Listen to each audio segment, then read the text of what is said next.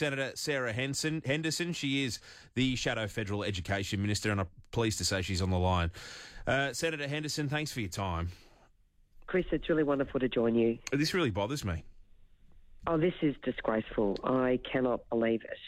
And seeing what those children were required to write by way of that apology is appalling. And the fact that this is happening in Jason Clare's backyard in Sydney is just disgraceful. I mean, what are the consequences? This is not age appropriate. In fact, this is not appropriate at all. Children at the right level need to be taught Indigenous history, including some of the terrible things that happened, and you've made that point very clearly. But they also need a proper perspective. But to impose this on 4-year-olds is just disgraceful. And I'm a mum as well, and I can tell you I would be absolutely furious if that happened to my 4-year-old, and good on those wonderful grandparents for calling this out. Jason Clare, the Education Minister, who's running around in circles today with the worst NAPLAN results we have seen. 1 in 3 students across this country are failing.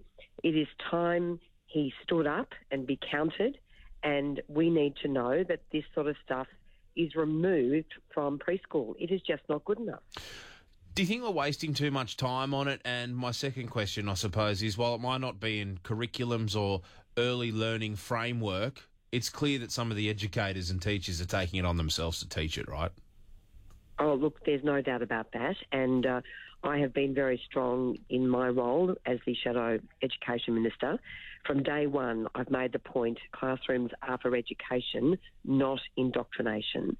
I've raised serious concerns about this, about the way the voice is being taught in some schools, about the one-sided view of history. It is just not good enough. In order to give children the best education, you need to give them both sides of any argument to stimulate critical thinking. And I'm really appalled by these examples. You're doing a great job, Chris, frankly, in raising these really, really alarming examples of what's happening in our schools. And frankly, any teacher who is basically working as an activist does not deserve to be in an Australian classroom. Does there need to be some sort of oversight here? Well, is there no clearly outside of some people blowing the whistle, parents or grandparents blowing the whistle, nobody's checking what's actually being taught in the preschools. Nobody. Well, that's a really good point, and also very, very concerning, because at the end of the day, the buck stops with both the Federal Education Minister, Jason Clare, and also the State Education Minister, Prue Carr. And where are they? I mean, they put their head in the sand.